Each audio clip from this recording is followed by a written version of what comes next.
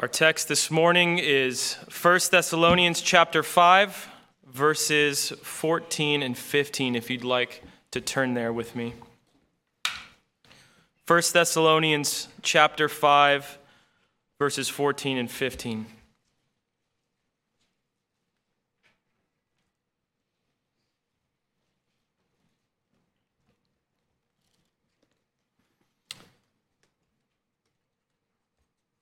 Here's what it says. And we urge you, brothers, admonish the idle, encourage the faint-hearted, help the weak, be patient with them all. See that no one repays anyone evil for evil, but always seek to do good to one another and to everyone. You may be seated. Would you pray with me? Heavenly Father, we come to you this morning desiring, longing, needing to hear from your word. Speak to us now, Lord. Give us understanding. By the power of your Spirit, illuminate our minds so that we can understand what we hear from your word. Father, make your words a joy to us. Make your words and commands the delight of our hearts. For we are your people, Lord, and we love you. Help us to love you more this morning by the power of your Holy Spirit and in the name of your Son, Jesus Christ. Amen. Have you ever heard of someone refer to the Bible as God's instruction manual for us, the owner's manual, so to speak, the owner's manual for the human life, God's how-to book, right? I've heard this many times. I'm sure I've used it before. But this way of referring to Scripture, I would say, is at best misguided and at worst dangerously misleading. Let me explain. See, the Bible is infinitely more than a book filled with instructions and things to do from God. It's not primarily about us, but it's primarily about Jesus Christ. The Bible is the triune God's redemptive plan to save and restore humanity through Jesus Christ. So the message of the Bible, the point of the Bible, is good news, not good advice. The message of the Bible, or if you want to be really fancy and hip, the meta-narrative, okay, is not things for us to do. But it's about what God has done, is doing, and will do in the future. Okay, so the Bible is actually a lot more like Lord of the Rings than it is an instruction manual. Can I get an amen? It's a story about the God who reveals himself, the humans who rebel against him, and the Savior he sends to redeem them. It's a story of Christ's victory over sin, death, and Satan. It's the story of the redemption and salvation of his people, the gathering of his people into the church. It's a revelation of who we are and of who God is. So to reduce the Bible to a set of instructions, an owner's manual on how to live life is to miss the point. It's to take the focus off of God, off of his story, and to place it on ourselves and what we are to do. But, while the Bible is not God's instruction book for our life, it does contain instructions. It does contain commands from God. It does contain God's revelation to us of how we are to live, how we are to worship so as to please him. God has graciously revealed these things to us, his people, so that by obeying, by trusting in him, we can persevere to the end. And that's what we have in this text before us this morning. The very last section of Paul's letter to the Thessalonians. Now, we won't get through all of it, but what we have are Paul's final instructions to this church here in Thessalonica. In his letter, he's written about many different subjects. We've covered them over the months that we've been looking at this letter. He's spoken of all sorts of things: sexual purity, the return of Christ, the resurrection of the dead, the judgment of the unfaithful, the faithfulness of the Christians in Thessalonica, suffering, their love for one another. This church in Thessalonica, remember, is a brand new church plant. They've been kind of left on their own, and they're in need of instruction and encouragement. Brand new church full of new believers from very diverse backgrounds, some Greeks, some Jews, some poor, some rich, some slaves, some free. All of them together now, because they've become Christians, because they've, as Paul says in 1 Thessalonians 1, turned from idols to serve the living God, all of them now facing the persecution of the surrounding culture together. Some have died. Some have become discouraged because of this. They're feeling the culture press in on them, and they're trying to figure out what it looks like for a church to remain faithful. How are they going to persevere to the end? That's what we're looking at this morning. Paul's kind of machine gun, bullet point instructions to the church. And so the outline as we look this morning, as we go through verse 14 and 15 is very simple. We're just going to look at Paul's commands and see what he says to this church by the inspiration of the Holy Spirit. So we're going to see 6 commands. I don't know why I said this. That's 2, 3, 6 commands. Pray for my children, please. 6 commands that we must follow as a church to maintain our unity and to flourish as a God-glorifying church here in San Diego. But before we get to those 6 commands, let's look at the first phrase, because this isn't really a command. This kind of sets up what he's going to do. Look at verse 14. And we urge you, brothers. So back in verse 12, he had kind of started this section, this final section with, we ask you, brothers. And we talked last week that that's really more than an ask. This is a command. He's commanding these things that are going to come. And the same is true for verse 14. He's urging them to obey what he's about to tell them. These are not Paul's suggestions for church life. These are not his good advice, but through Paul, these are God's commands to the church in Thessalonica. This is how they are to live as a body of Christ. The church is God's, it's Christ's church, and so he has the authority to tell them and to tell us how we are to interact with one another, how we are to live in the fellowship, the body life of the church. God defines what unity is, God defines what love is, and so God defines what a healthy church is. Let's keep that in mind as we move through the text. But second, also notice this. Who is this addressed to? Again, this is addressed to the brothers, or in Greek, brothers and sisters is a perfectly fine translation. In other words, this is addressed to the church. Be as if Paul was standing here addressing all of us. All of the commands that follow right here in verse 14 and 15, and really the rest of the letter, they're all plural in form. So these are not commands to individuals, these are commands to the church as a whole. This is important because, again, it reinforces this idea that we are all in this together. We are all responsible for one another. That's what church membership is all about. When we say the covenant together, when you agree to abide by the covenant, we agree to take care of one another. We are responsible for one another. So there's no such thing in Scripture as a private individual faith, a private individual Christian. To be a follower of Christ is to be a part of his people, the church. You cannot obey or live by plural commands all by yourself. And so we, as a church, bear the glorious privilege and responsibility of living according to God's design.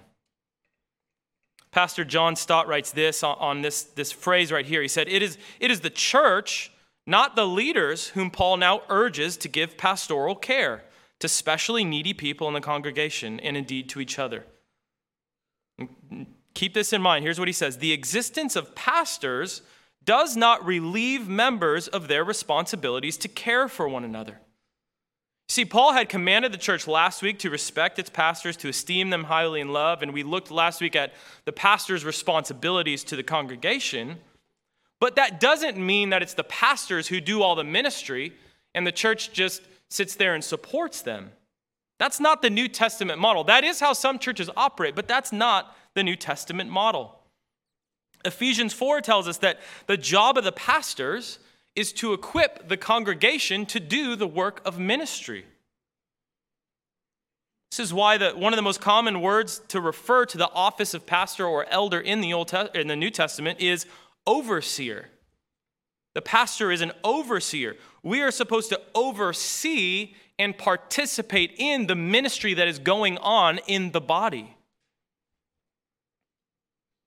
So that's the setup. So these commands now come not to the pastors, not to individual people, but to the church. So let's look at them. 6 commands. 6 commands that we as a church, a congregation, must obey together. 6 things that should mark the fellowship here at Del Cerro. This is what the things that we should do. These are how we should love one another. Number 1, admonish the idle. We are to admonish the idle. We must warn them. That's what admonish means. We must counsel them to cease being idle, to stop being idle. And we talked last week a lot about this word admonishment, about the leadership's responsibility to admonish the congregation. But this week, Paul focuses in on the church's responsibility to admonish one another, specifically the idle. This is something we must do. So we must ask the question then, well, who are the idle? What does it mean to be idle, to be a person that is idle? This is a difficult question because Paul uses a very unique word here. In fact, Paul uses a word here that's found nowhere else in the New Testament. This is the only place it shows up. Well, it shows up in 2 Thessalonians as well. But in these 2 letters, this is the only place it's used. So we don't really have much else to go on in that sense. And if you look at different translations, I don't know which one you have, you can see this because almost every translation translates this word differently. So ESV, what we use here, says the idle. The NIV says idle and disruptive. They're trying to catch kind of some different meanings here. The King James says unruly. The NET says undisciplined. The NLT says lazy. The CSB says irresponsible. The Legacy Standard says unruly. And then the Geneva Bible says out of order. Okay, so these are kind of all different things, right? So we've got to kind of see how do we get at what this word means? Because if we're supposed to admonish these people, we need to know who they are, who needs our admonishment. Now, I have to be honest, I don't really like the translation idle because I'm not sure it communicates to us what's really behind this Greek word. When I hear idle, I think lazy, like the NLT says. I think someone who's just not really working or something like that. I don't think that's the root issue here. From my study, I believe this sense of disruptive or disorderly is a better way to communicate what's going on. I like that Geneva translation, out of order. This is a person who's out of order. So listen how the standard Greek lexicon defines this word. It's this word ataktus. Okay, so this is what it says. Pertaining to being out of step and going one's own way, disorderly, insubordinate. Now, someone who is being lazy or undisciplined is doing that, but it's a larger category than just that. In other words, someone living in laziness, not working, refusing to provide for themselves, relying on others, that is a form of disorderliness. It's a form of living out of order and going one's own way. But there are other ways to do this as well. Ultimately, the person who is idle or disorderly is someone who's living by their own rules instead of by the word of God. They're living by their own rules instead of obeying kind of the rule of the community. So this same Greek word, they used it sometimes of a soldier who doesn't keep their place in the ranks, right? They're marching to the beat of their own drum, so to speak. This word was used of someone who would go to the gymnasium, and they had those back then, but they didn't do their gymnasium stuff according to the listed rules of the gymnasium. Okay, we've seen those people here in the gym. You know, the person who doesn't wipe down the bench, and you get there and you're like, oh my gosh. Don't be that person. That's to be disorderly, to not follow the order, follow the rules. So the 4th century father, John Chrysostom, he says this word that's translated idle applies to all in the church who are living in willful sin. So you kind of are getting the picture here. This person is someone who's disruptive to the peace and unity of the church. It could be blatant, so this could be someone who's interrupting things on purpose, seeking their own agenda, trying to subvert the authority. Someone who interrupts a members' meeting to label false and dramatic accusations at the pastors. But it could also be subtle. It could be living in private sin, thereby rejecting God's word. Because we're all connected, when any one of us chooses to live in sin, to reject God's word, it affects the whole community. It's disruptive. It's disorderly. Our sin is never a private matter. Whether we can see it or not, it leaks out onto everybody. By living like this, again, however it manifests itself, this is someone who thinks that they are above God's word, and they demonstrate this by living out of order. Someone, again, who lives according to their own rules. They refuse to submit to the church, its leaders, or the scriptures. So that's the diagnosis. Paul says the cure is admonishment. The remedy is admonishment. It's a warning, a call to repentance. This is our job as a church. This is your job. And really, there's kind of 2 categories for how we accomplish this. The first is individually. So you can obey this command to admonish the idle, to admonish someone who's disorderly by going to a brother or sister you know is living in sin and warning them to stop, to repent, to turn away from their sin and turn back to Christ. Let's say you know one of your fellow church members is committing some form of sexual sin. They're committing adultery. They're committing fornication. You go to them, you warn them, you urge them to turn away from sin, to forsake the sin that you know will lead to their death. Urge them to come back to fellowship. This could go for any number of sins. I remember a time in my own life when I was young, 20-something, younger. Is that more comfortable for you? It's all relative. When I was younger, so early 20s, I think, maybe late teens, many moons ago, I was growing in my knowledge of Scripture, growing in my knowledge of theology, taking classes at college. I had developed a way of speaking and interacting with people that, unbeknownst to me, was prideful and condescending. And in this moment, I was disorderly. Now, I wouldn't have characterized myself like that, but that's the truth. And so I needed to be admonished. I was disrupting the fellowship with my pride. And thank God, one of my brothers, a mentor, just pulled me aside one day, took me out for coffee, and lovingly, with an older brotherly tone, yet boldly, he set me straight.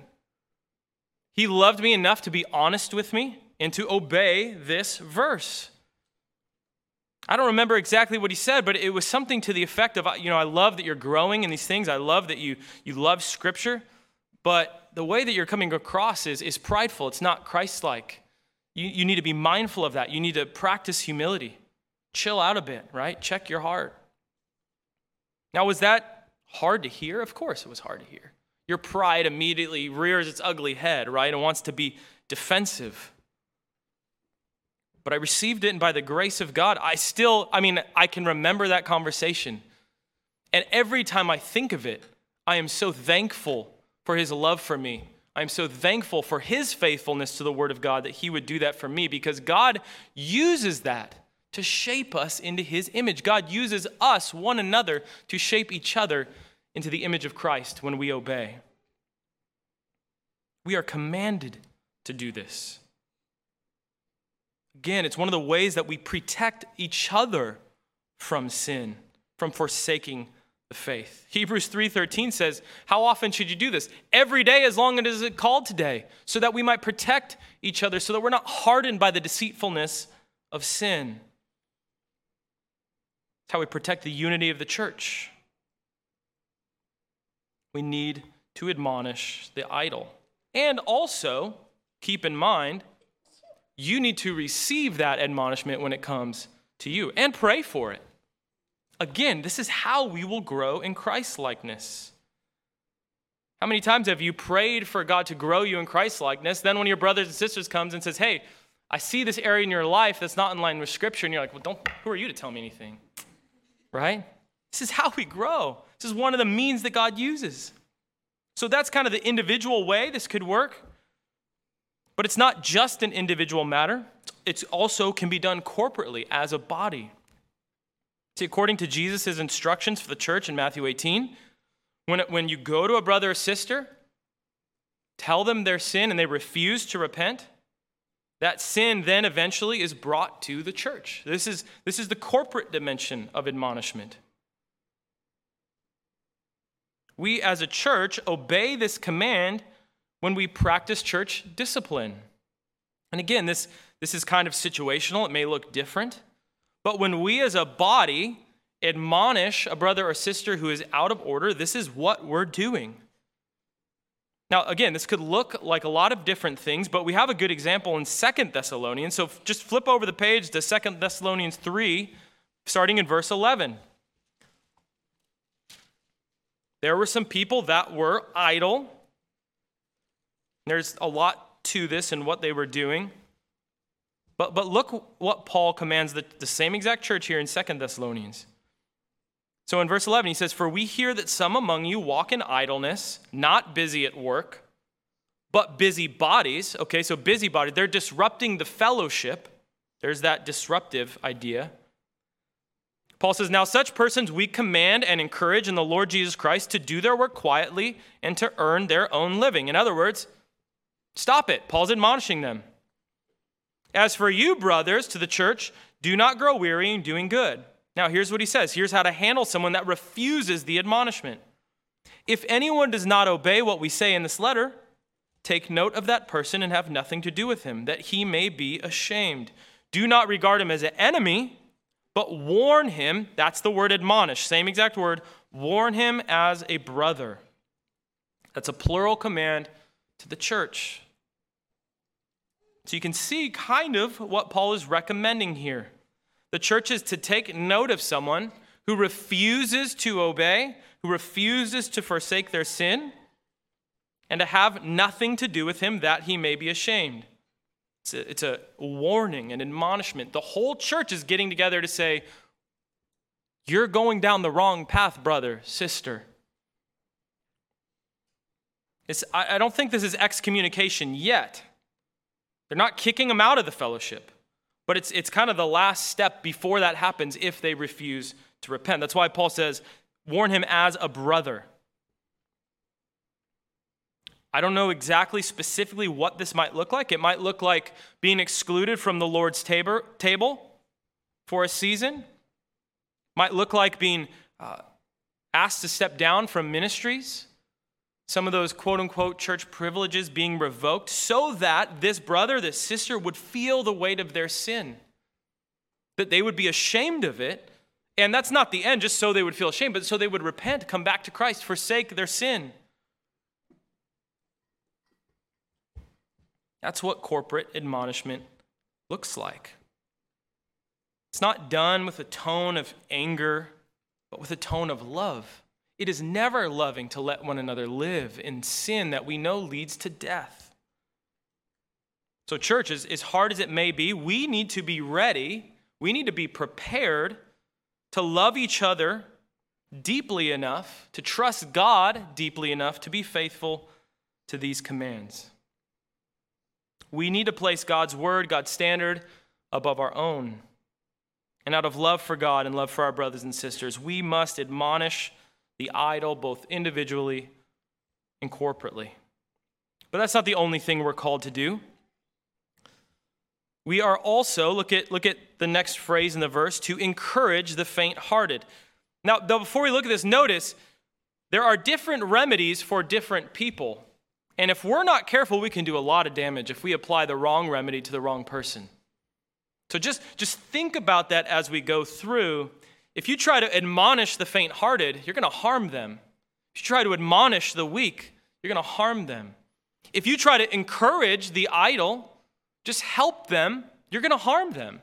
So as we go through, be thinking, kind of personality-wise, each one of us probably gravitates a little bit more towards help, towards encouragement, towards admonishment. Think of what you're drawn to and be careful as you interact with people. It's kind of like the old adage, if you have a hammer, everything looks like a nail, right?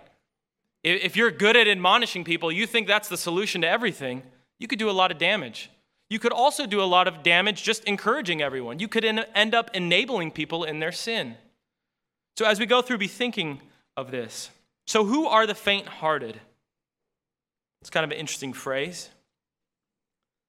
It's those brothers and sisters who are discouraged in the faith. They're anxious. They're worried. For some reason, their faith in God is wavering. Maybe downtrodden could be a phrase to use. Could be for many reasons to be discouraged in the faith. I mean, think of the Thessalonians. If anyone had reason to be discouraged, they would have reason to be discouraged and faint-hearted. They were being persecuted. The Jews in Thessalonica had stirred up the whole city against them when Paul and Timothy were there. Look at Acts chapter 17. This is about what's happened when Paul was in Thessalonica.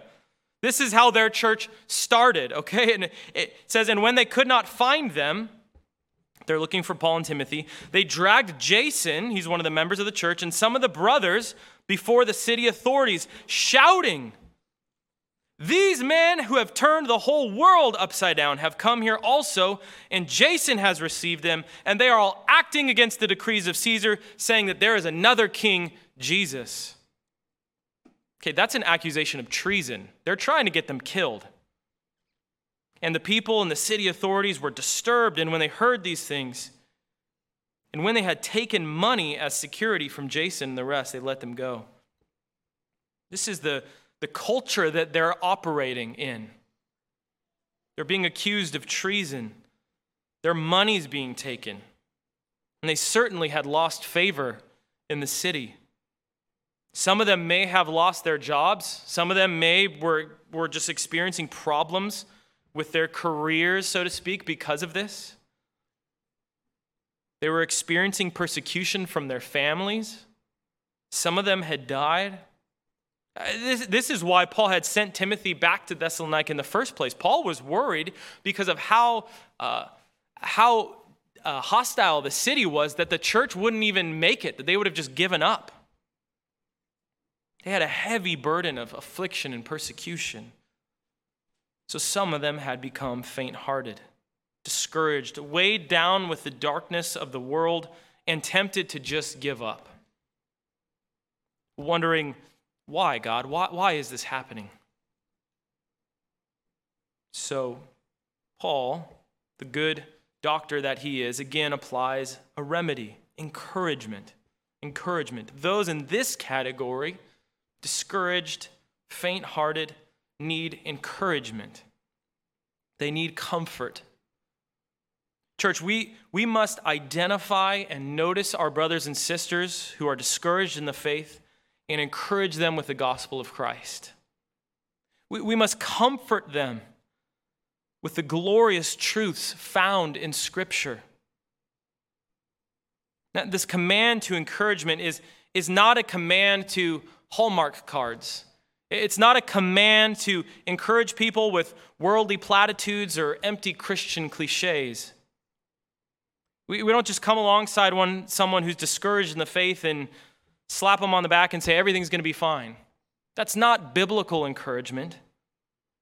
We encourage one another with eternal truths. We remind each other of the gospel. We remind each other of the victory of Christ over sin and death and Satan. Paul is constantly doing this in his letters. In 2 Thessalonians, to encourage the church, he reminds them of God's judgment and vengeance on the wicked. In 1 Thessalonians 4, to encourage them, he reminds them of the resurrection of the dead, of the return of Christ. And he looks to his words there and says, encourage one another with these words. That type of thing, the gospel, is the content of our encouragement.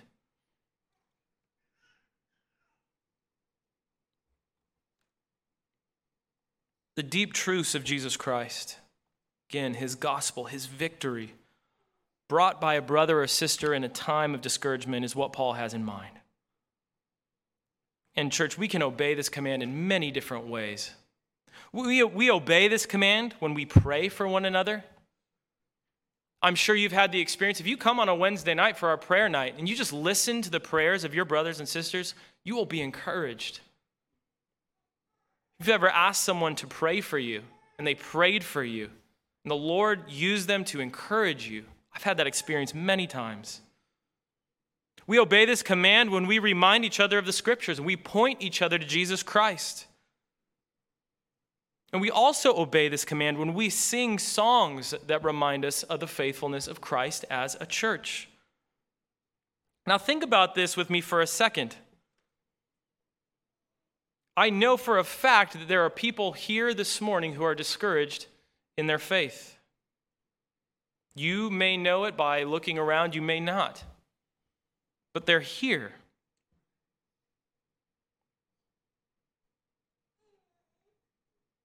Maybe it's a sickness. Maybe it's something that's happening in their family, something that's happening at work.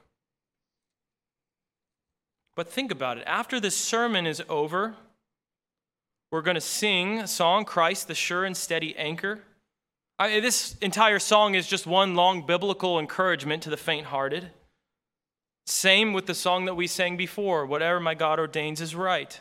Now, you may think of a song like that and think, well, I'm not really suffering. This isn't really the song that I need to sing right now. But think of your brothers and sisters who are here, who are discouraged, who can hardly bring themselves to sing.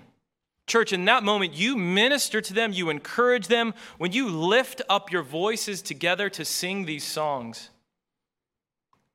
When you use your voice to praise God in His gathering, the Spirit of God uses your voice, our collective voice, to strengthen the faith of our brothers and sisters. Too often in the church, we have over-individualized singing and worship. We've thought of it as my private moment with God. That's not what it is. That's not what it is at all. It's not about us as individuals. It's about God. It's about us as a church, His people. It's more akin to an army on the march singing songs to keep themselves in step and to give them courage before they enter into battle. So when you refuse to sing, when you're quiet, not only are you withholding praise from God, but you're withholding encouragement from your church family who needs it. So let's sing. When it comes time to sing, let's lift our voices together. Church, we are responsible for those who are idle. We must admonish them, and we are responsible for those among us who are faint-hearted. We must encourage them in Christ. And third, we must help the weak.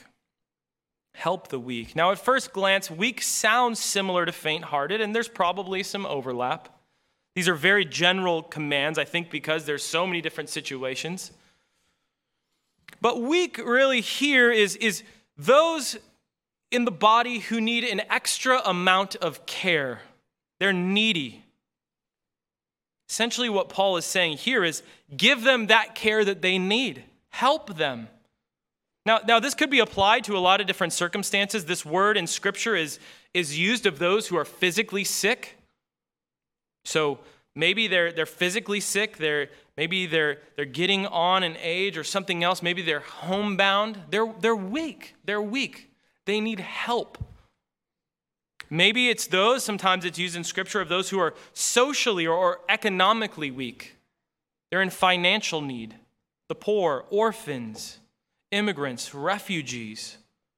Paul says, give them the help that they need, church.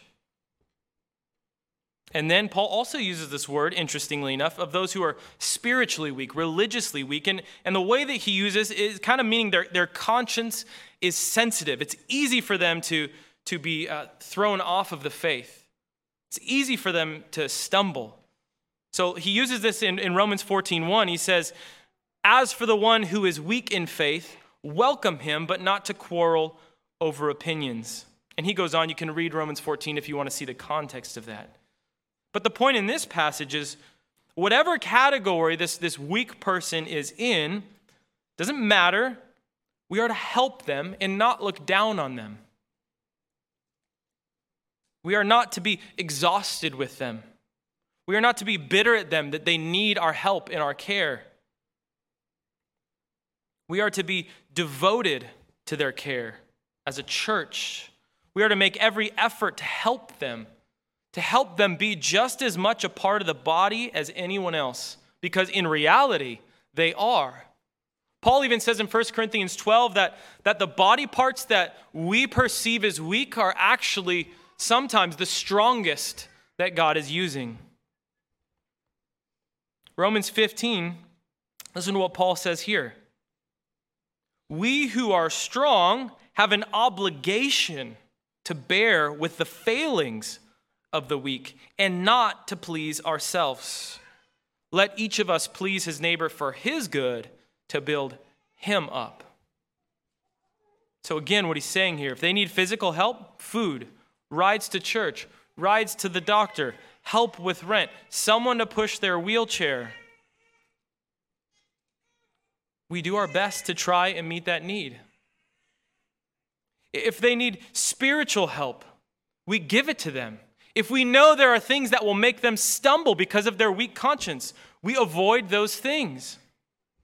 We devote ourselves to helping them. And this word help, it means like cling to them. Like we do everything we can to keep them a part of the body. Church, we are to be faithful to this, to admonish the idle, to encourage the faint-hearted, to help the weak. And here might be the hardest part of all. In and through all of this, Paul calls us to be patient with everyone. To be patient with everyone. This might be the hardest part. We can all bear with people for a time, right? But all of these types of situations take time. None of these are situations that are a quick fix.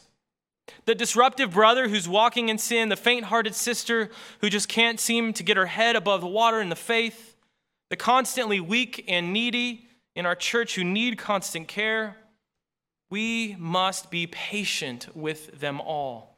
We must bear with them in love. Now, this is difficult for us because we live in a fast-paced world. A world where we can click buttons on a screen and get stuff delivered instantly to our door. We want things done now. But sanctification is not like that. The church fellowship is not like that. The Spirit does not work in people's lives according to our timetables. And so we must be patient with everyone as we admonish, as we encourage, as we help. We do these things in an ongoing way, patiently, lovingly. Now, we want to excuse ourselves from this, right? We want to blame our fast-paced world, but that's not the problem. The problem is our sinful pride, our selfishness. We want to excuse ourselves. Well, I'm just not a patient person. That's my problem. It's not my fault. I'm just not patient. That's not an option for a Christian. That is not an option for a Christian, any more than it would be to just say, well, I'm just an alcoholic. That's just who I am. It's not an option. Let me remind you of what the Bible has to say about patience. And I needed to hear this a lot. And you have a 2-year-old and a 4-year-old. We're called to bear with them in patience as well, okay? So the scriptures teach us this. Number one, God himself is patient. It is one of his defining perfections. When Moses asks to see his glory in Exodus 34, the text says this: the Lord passed before him and proclaimed. So God himself is proclaiming, this is my glory, Moses. In other words, this is who I am. The Lord, a God merciful and gracious, slow to anger. There's the patience, and abounding in steadfast love and faithfulness.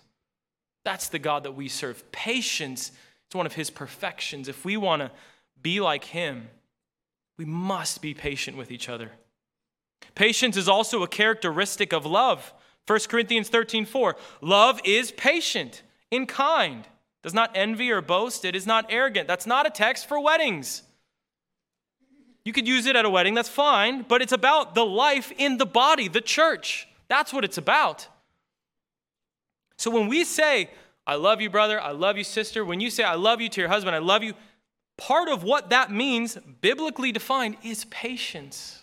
We must be patient. Number 3, God has been and continues to be patient with you and with me. 2 Peter 3:9, the Lord is not slow to fulfill his promise, as some count slowness, but is patient towards you, not wishing that any should perish, but that all should reach repentance. God is patient with us. He was patient with us before we came to Christ. He's patient with us in Christ when we still sin, when we still mess up. He's patient with us.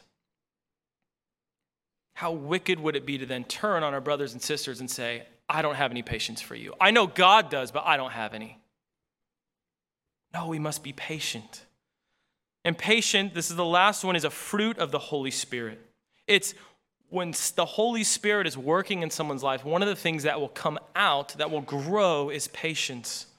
Galatians 5:22, I'm sure we could all say this, the fruit of the Spirit is love, joy, peace, patience, kindness, goodness, faithfulness, and he continues. So church, if we claim to be the people of the infinitely patient God, if we claim to love his church, if we understand and believe in the gospel, we must be patient with each other. A people filled by the Spirit of God will be a patient, gracious, loving people. Now, that doesn't mean that we've arrived, it doesn't mean that we won't make mistakes. But if the Spirit is at work, we will be growing in our patience. Because that's what God's like. It's the essence of the gospel. It doesn't come from our own strength, but thank God it's a fruit of the work of the Spirit of God. So if you find yourself lacking patience, join with me in praying, God, use your Spirit to work in my life. Make me more patient. I want to obey your word. So that's 4 commands. Number 5, we are to see that no one repays anyone evil for evil. And you can see how these are all connecting. If you're obeying one, they're going to overlap. We are to see that no one repays anyone evil for evil. It's pretty straightforward, church.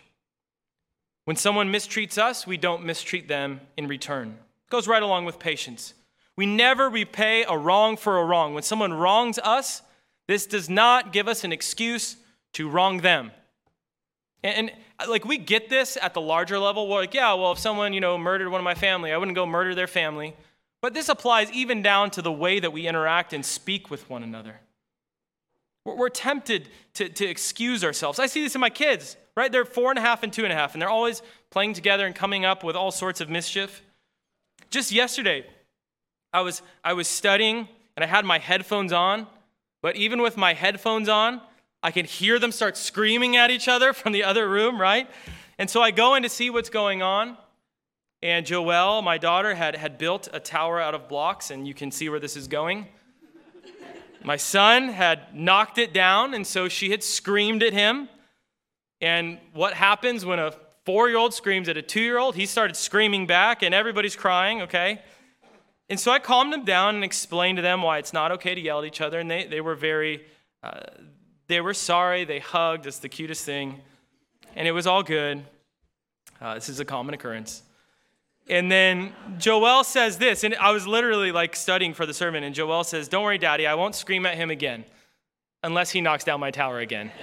Okay, and we laughed, and I laughed, and in my own head I was like, "Oh Lord, how I am like that. How I am like that. I won't wrong this person again unless they wrong me." Then that gives me an excuse to kind of get back at them. This is immaturity. It's sinfulness. We so often think the same way, right? Well, I wouldn't have said that to my wife, but she said this to me, so, right? I would respect my husband, but he does this. This is how we're tempted. We must not be like this. This is not faithfulness to Christ.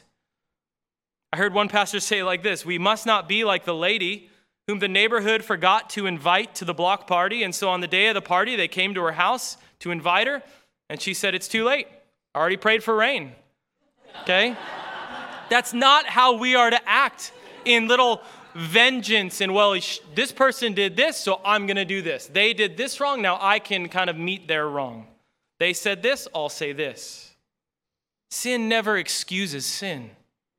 We are never to repay evil for evil on the largest scale or on the smallest verbal scale.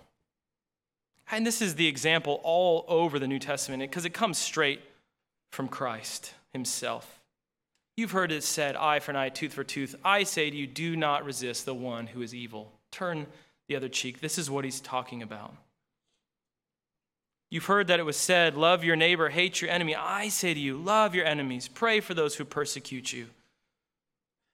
We are not to be a people marked by pettiness, by grudges, tit for tat, eye for eye mentality. We are to be a people marked by love, by graciousness, by forgiveness, never responding to evil with evil, never snapping back at someone because they said something we didn't like. So that's what we're not supposed to do. But we aren't just not to do evil. Paul's last command, we are to seek good. Always, he says, but instead of repaying evil for evil, but rather always seek to do good to one another and to everyone. So instead, church, instead of repaying evil for evil, we seek the good of everyone. This is what love does. This is how the fellowship should look, and this is how others should see our church. Seeking to do good to everyone. When? Always. Always. Not only on Sundays, not only on Wednesday nights, not only if you're in a good mood, but always. Now this verse is interesting. Look at verse 15. Look at that word seek. Now again, this is actually a very forceful word. It implies an active seeking, an active looking, a pursuit mindset. Someone who's kind of on the hunt, okay? It's the same word translated elsewhere in Scripture as persecute. So think of Paul before his conversion. He's persecuting the church. And what is he doing? He's going from house to house, seeking out the Christians, trying to find them so that he can drag them and arrest them and ultimately kill them. Similarly, we are to seek good out. It gives this picture of, it's like good works are kind of hidden all around us like a giant Easter egg hunt. And we're supposed to turn over every rock, look behind every door to find them and do them for the glory of God. It's an active mindset. We're to actively, earnestly, passionately, with all effort, look for ways to do good and bless those around us. This type of love, it's a decision. It's an act of the will. We should spend time thinking about ways to do good, strategizing ways to bless people, praying for opportunities to love those in our church and those in our neighborhoods. We are to be devoted to doing good works as a way to love those around us and to bring glory to God. We're to give of ourselves, our time, our money, our energy in order to bless others in the name of Christ. And again, this is the testimony of the entire New Testament. Galatians 6:10, Paul says, "So then as we have opportunity, let us do good to everyone, and especially to those who are the household of faith." Hebrews 10:24, "Let us consider how to stir up one another to love and good works." There we're encouraging one another to do this exact same thing. Titus 3:1-2, we're to be ready for every good work, to speak evil of no one, to avoid quarreling, to be gentle, show perfect courtesy toward all people. Ready for every good work. We're always ready. Titus 3:8, one of the results of our salvation, so that those who have believed in God, he's just shared the gospel essentially, may be careful to devote themselves to good works. These things are excellent and profitable for people. We're to be devoted to the good of others. And my favorite one, Colossians 3:12, "Put on then as God's chosen ones, holy and beloved, compassionate hearts, kindness, humility, meekness, patience, bearing with one another, and if one has a complaint against another, forgiving each other. As the Lord has forgiven you, so you also must forgive. And above all these, put on love, which binds everything together in perfect harmony. Let the peace of Christ rule in your hearts, to which indeed you are called in one body, and be thankful." This is our calling. This is what God is calling us to. And it's a weighty calling. We will often fail, and we will need to constantly rely on God's grace. We will need to rely on his forgiveness and the forgiveness of our brothers and sisters.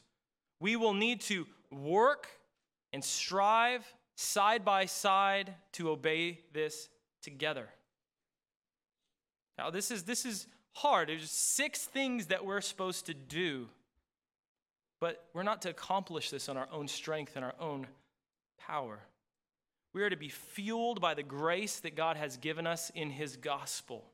These commands are to be obeyed, not so that we can work ourselves into God's good graces, but they are to be obeyed out of the overflow of the love that God has lavished upon each one of us in Jesus Christ. When we were dead in our sins, slaves to our sins, God sent his son, Jesus Christ, for us. He redeemed us through his life, his death, his resurrection, and then he transferred us out of the kingdom of darkness and into his kingdom, into his family, the body of Christ, the church. He's given us a mission as a church. He's given us instructions on how we are to interact with one another. He's called us, specifically here, this church, he's called us to live alongside one another and to grow in Christ-likeness together by loving one another through obeying his commands. And most importantly, he has filled us with his Holy Spirit and given us the power to do this very thing. What would that look like? What does it look like? It looks like a church admonishing the idle, encouraging the faint-hearted, helping the weak, being patient with everyone, never seeking to repay wrong for wrong, but always seeking earnestly to do good to everyone. Brothers and sisters, God has been faithful to us, and he will continue always and forever to be faithful to us. Let us, by his grace, be faithful to him this morning and always. Would you pray with me?